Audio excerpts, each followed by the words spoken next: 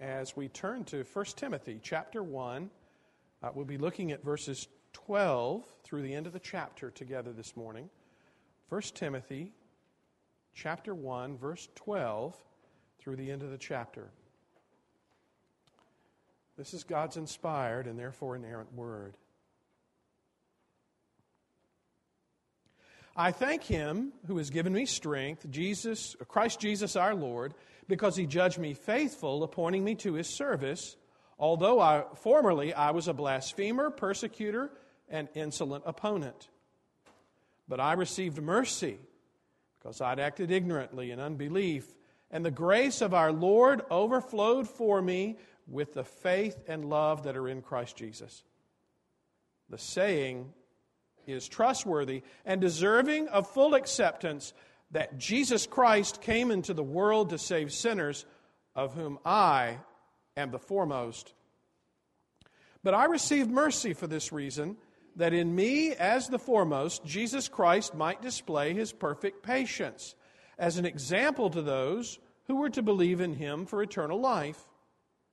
To the King of the ages, immortal, invisible, the only God, be honor and glory forever and ever. Amen.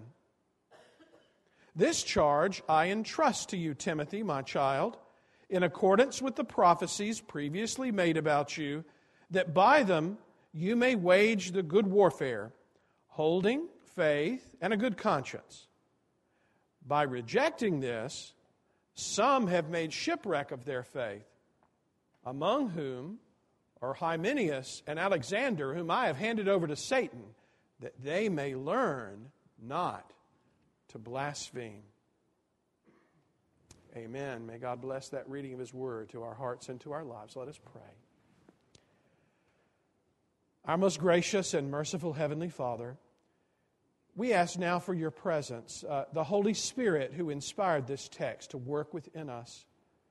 We ask that Your Word read and preached, indeed, may be driven deeply into our hearts. Aid us and help us, O God, for we cannot worship You and even receive Your Word aright unless You indeed bless us.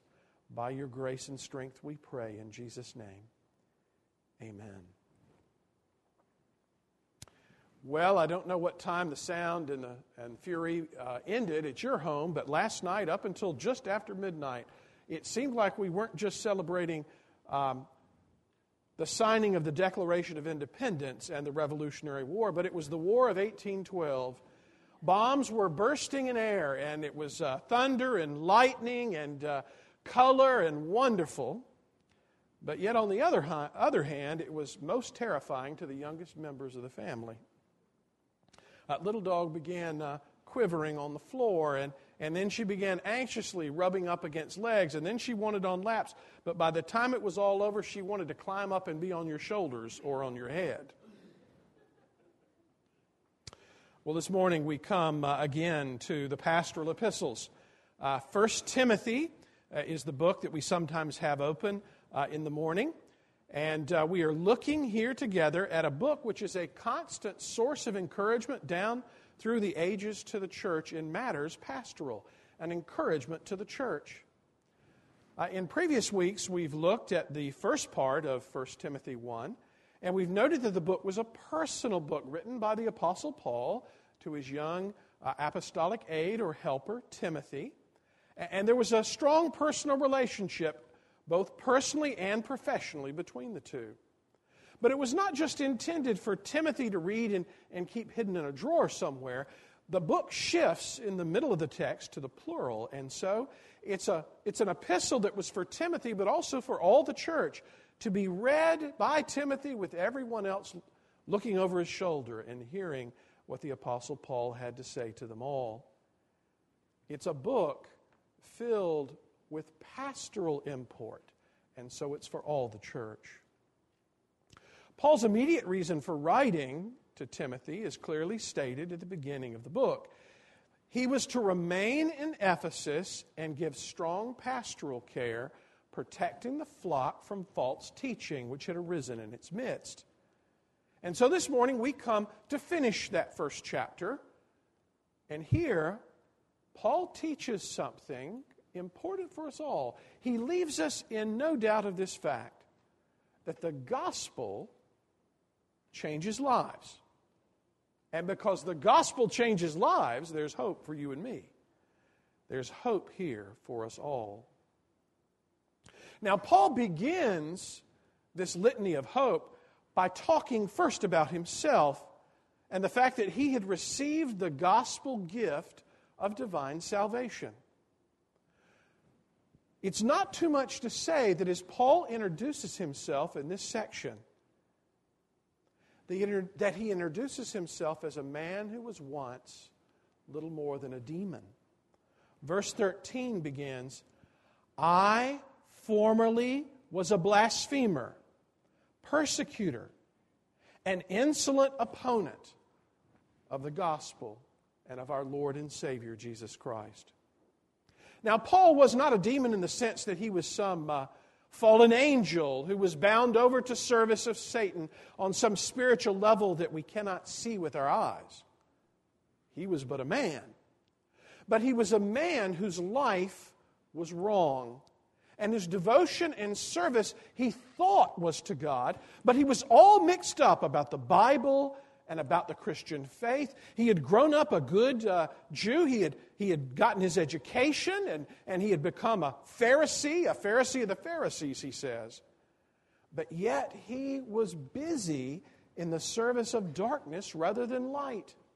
His zeal was unbounded. His knowledge of the Word of God was only really partial. He had twisted and misunderstood the basic outline and purpose of the great covenant of grace.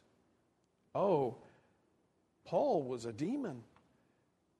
He not only spoke against and opposed the Christian faith, but he also rejoiced when Christians were hounded and rounded up and handed over to the government and even killed.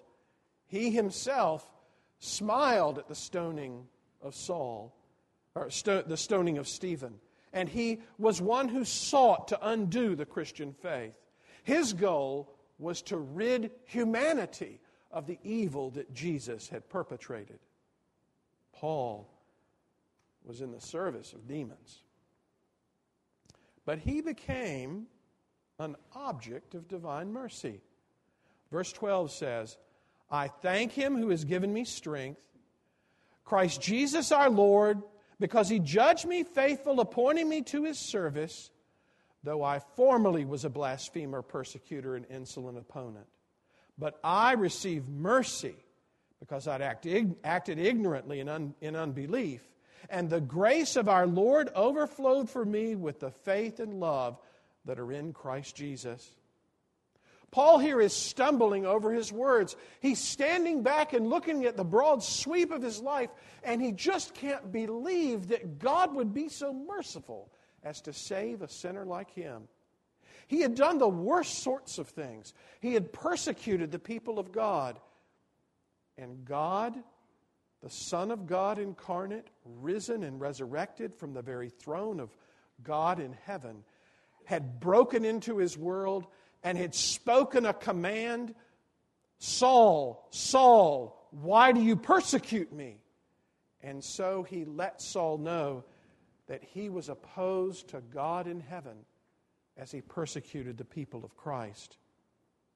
Oh, Saul, now turned Paul, was absolutely gobsmacked at the thought that God would save a sinner like him. You see, he was a sinner saved by grace through faith in Christ alone, we are told. And there's a pithy saying, a faithful saying that Paul records here. Easy for Christians to memorize, to remember, and to encourage one another with. It's found beginning in verse 14 or 15. He says, the saying is trustworthy and deserving of full acceptance, that Jesus Christ came into the world to save sinners, of whom I am the foremost. Sin was bad. Paul knew that from his study of the law. And he felt the weight, Paul did, the weight of his sin and of his guilt. He felt that weight and responsibility and shortcoming. And so he knew that he was a sinner. And he was bold enough, even in his old age, to proclaim to all the church and all the world that he was the worst sinner of all time. You know, last Sunday we had the Lord's table here, and on the table were the elements that Christ has appointed, bread and the cup. Now, in the old days, we wouldn't have just had one table. We would have had a whole set of them. We would have had them down the aisles, maybe the aisles much larger. There would have been benches, and segments of the congregation, one after another, would have come for the communion season, and they would have sat around the table. And we would have shared that fellowship Christian meal of the Lord's Supper together.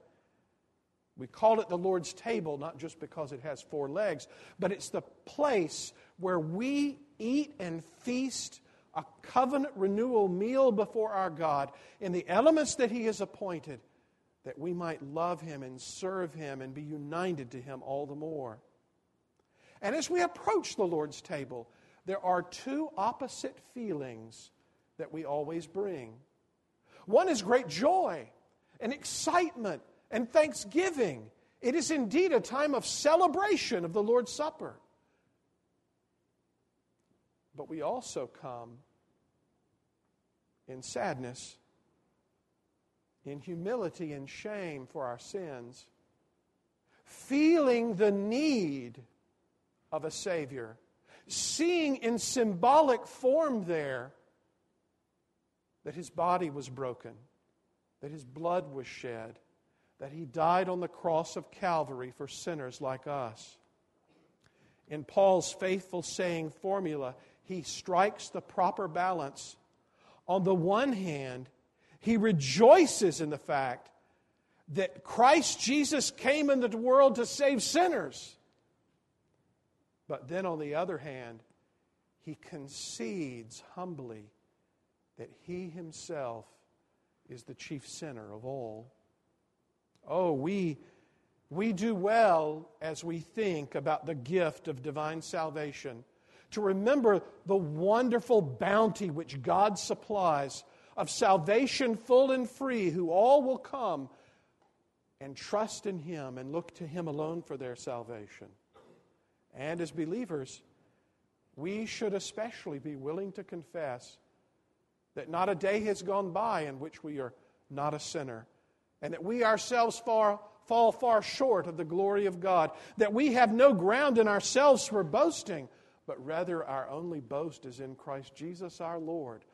Thank God for Him. Paul received that gospel gift, and I hope you have as well. But then he shifts his attention from himself and his own life to that of his understudy, Timothy. Timothy's life was also changed. Timothy received a gospel gift of divine calling. We read something about that in verse 18. This charge I entrusted to you, Timothy, my child, in accordance with the prophecies previously made about you, that by them you may wage the good warfare, holding faith and a good conscience. Here was Timothy, one who had been Paul's understudy and servant, one who would aid his ministry. He had been drafted into apostolic service. Remember, Paul was an apostle, and so he extends the ministry of Christ, who is the cornerstone of the church. The cornerstone of the building of the church is extended by the apostles and the prophets, and so all that is built up in the Christian church, each and every one of us as living stones to His glory, we all rest upon that foundation cornerstone and its extension in the apostles and prophets. Timothy had a unique calling and a unique ministry. That was to aid and to serve and to abet the apostle to the Gentiles, even the apostle Paul, to encourage and help him in his work. And the particular assignment that he was given on this occasion was to remain in Ephesus and to continue Paul's ministry in that place. Verse 3 of chapter 1 is where Paul says, "As I urged you when I was going to Macedonia, remain at Ephesus so that you may charge certain persons not to teach a different doctrine, nor to devote themselves to myths and endless genealogies.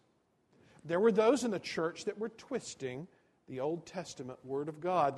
They had mixed it together with some Eastern teaching and Greek philosophy, and they put it in the oven and cooked it until it was a fine pottage of a mess. They were doling this out to the local church, acting as if they were superior in their knowledge and understanding and teaching. And so the Apostle Paul knew that the church was in great spiritual need. His solution was practical. Even though he was being called by the Holy Spirit to go elsewhere, to continue fulfilling his apostolic ministry, he would leave Timothy behind in that place to provide pastoral care and to preach and teach faithfully the Word of God. Timothy was drafted into such service. And what a great responsibility it was for him. The future of that church and so many others would hang on the success of his mission. But Timothy did not have to do this work in and of himself, just by his own natural wit and power.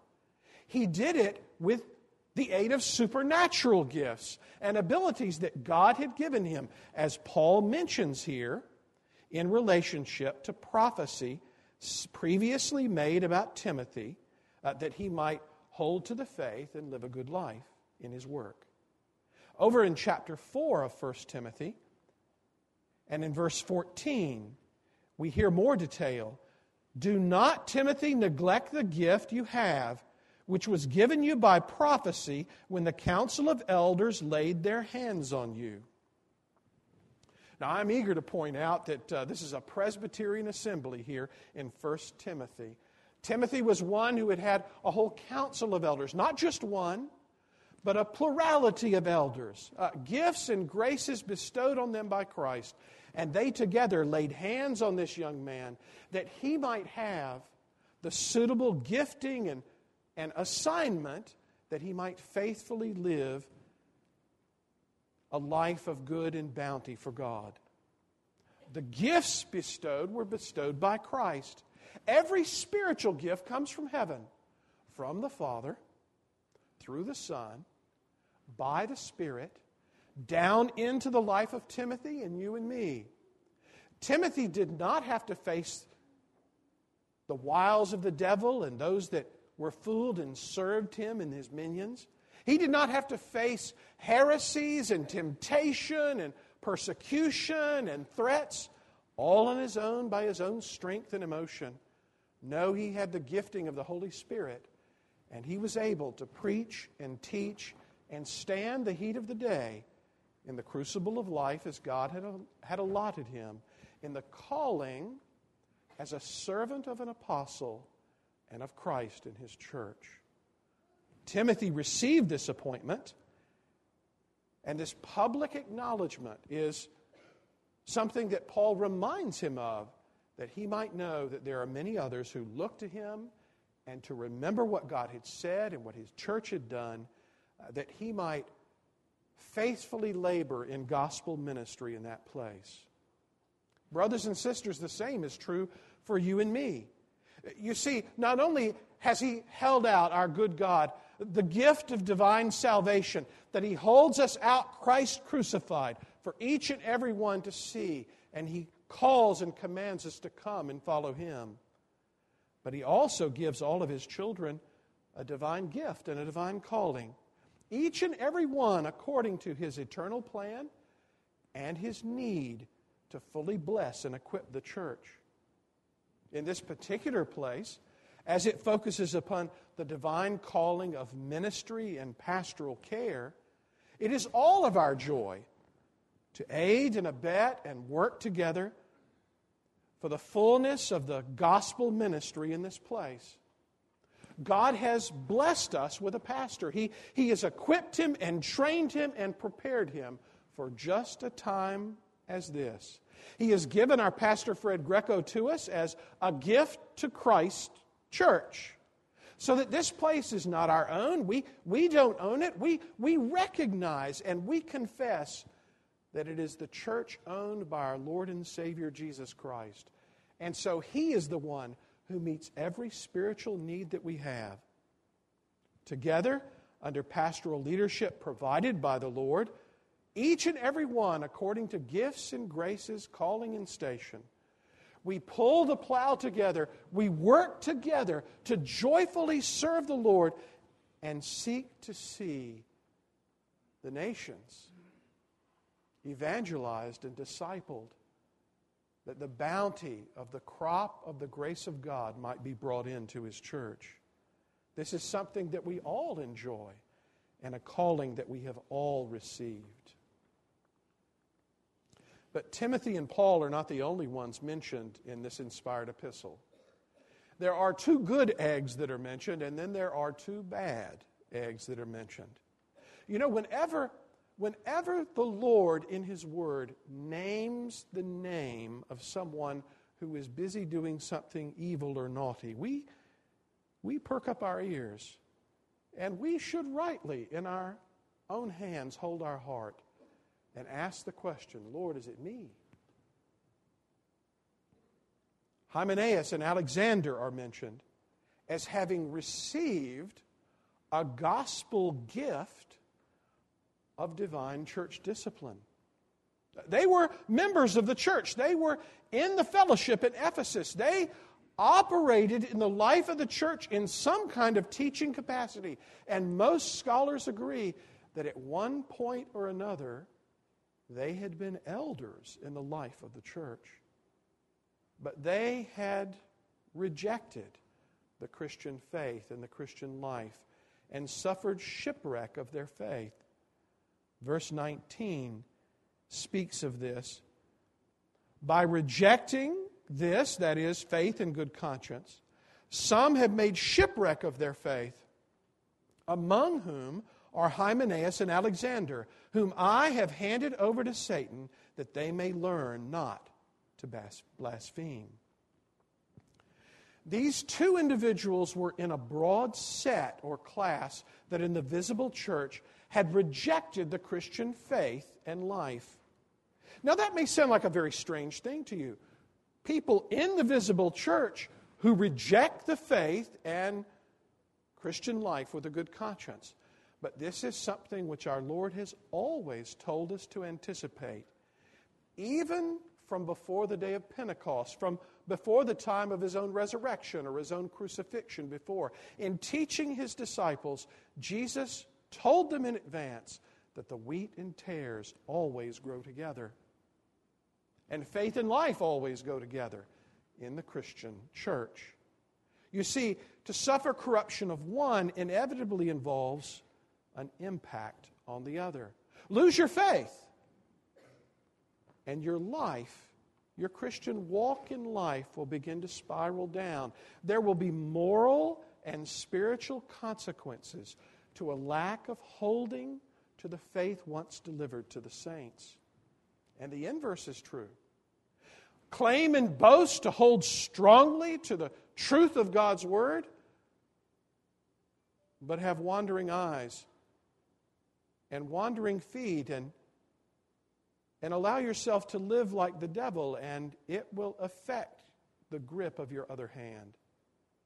We lose Christian life and faith together in the same moment, in the same movement of heart and life.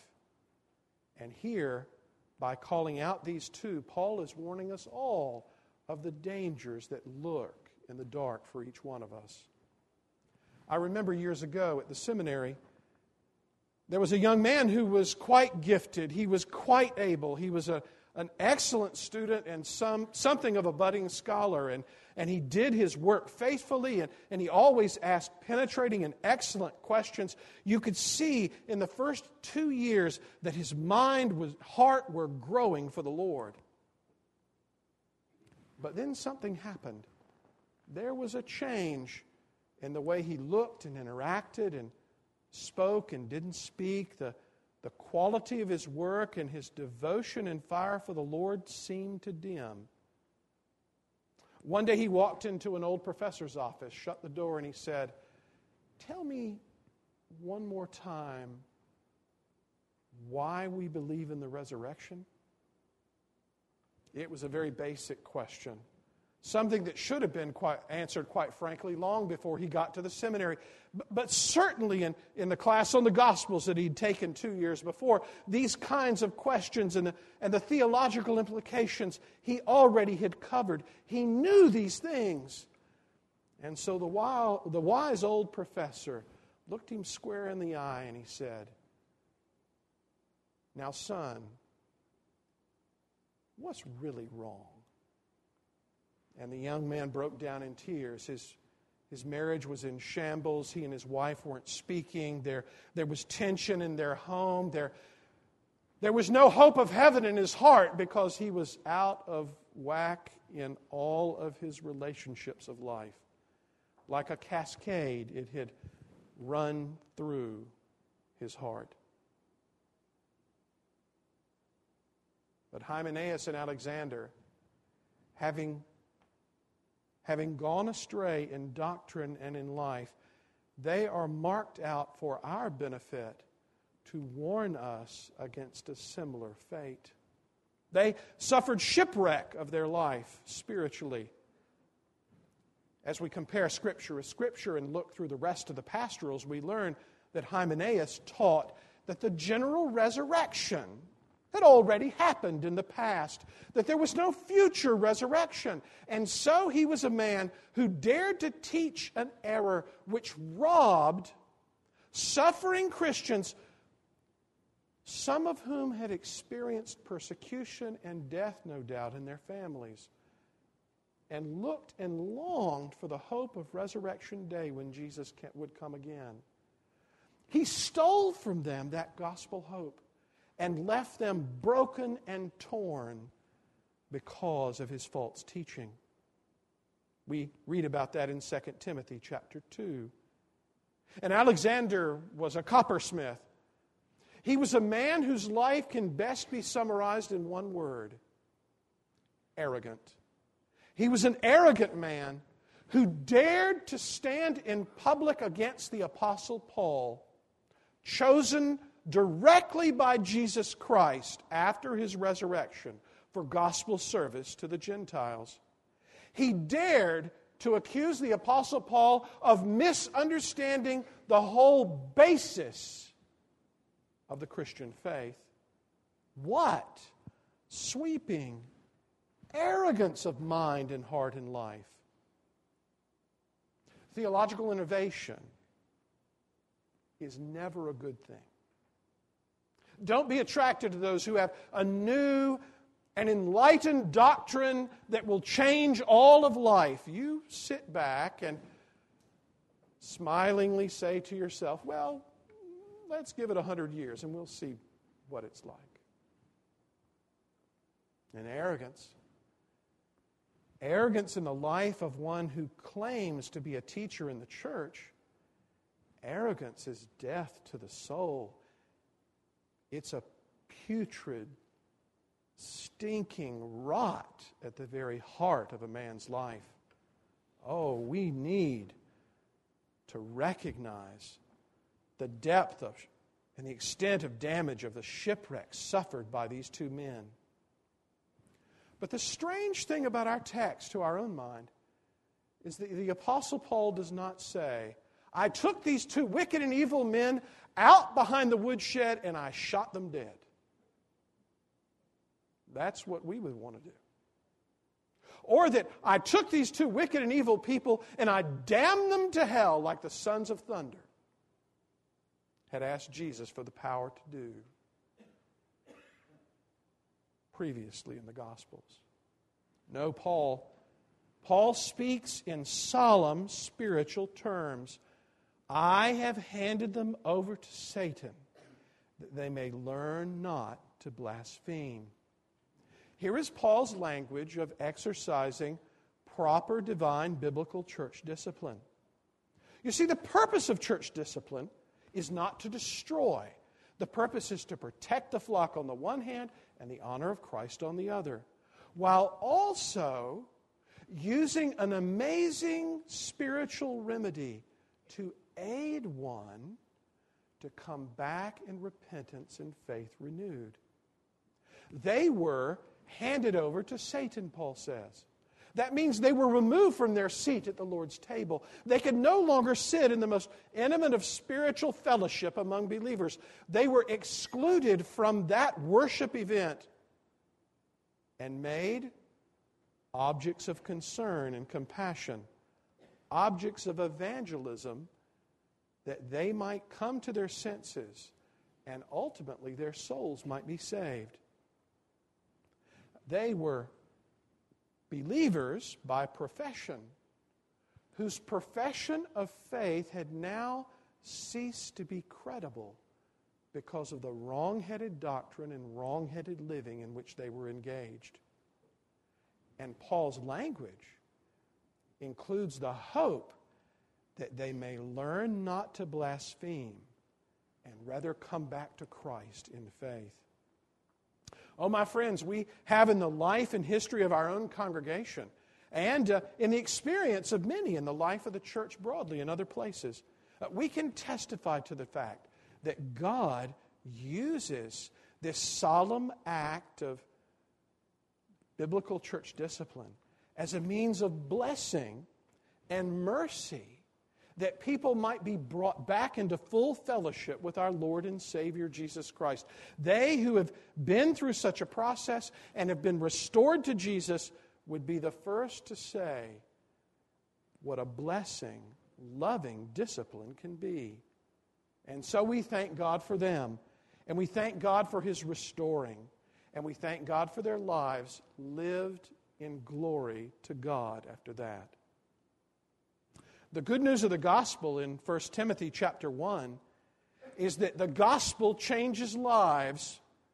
And do you see how good that is for you and me? Because if God can change the life of Paul, if He can change the life of Timothy, if He can hold out hope even to men like Hymenaeus and Alexander, then that gives you and me a hope of gospel blessing and change as well. What do? We look to the Lord. We look to Him in faith. We ask for the blessing of His Holy Spirit, that we might be more and more progressively changed into His image as His Word is read and preached and sung and prayed and seen in the sacraments that He gives. You look to Christ, and you will know gospel transformation. Let us pray. Oh, our Father and our God, we do ask that You might aid us and help us, that we might live our Christian lives to Your glory rather than to shame. We thank You for the gift of divine salvation, and we ask that You would aid us in professing to the world freely and fully that Christ came into the world for sinners like us, and that we might also add, along with Paul, that we are the chief of sinners too.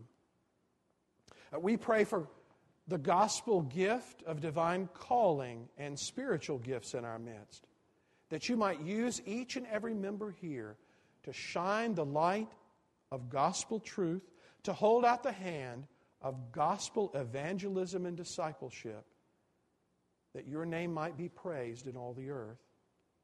And we ask, O God, that You might even restore and strengthen, that You might have Your name blessed even by the wiles of the devil being used as only You can in Your sovereignty for Your good and gracious ends.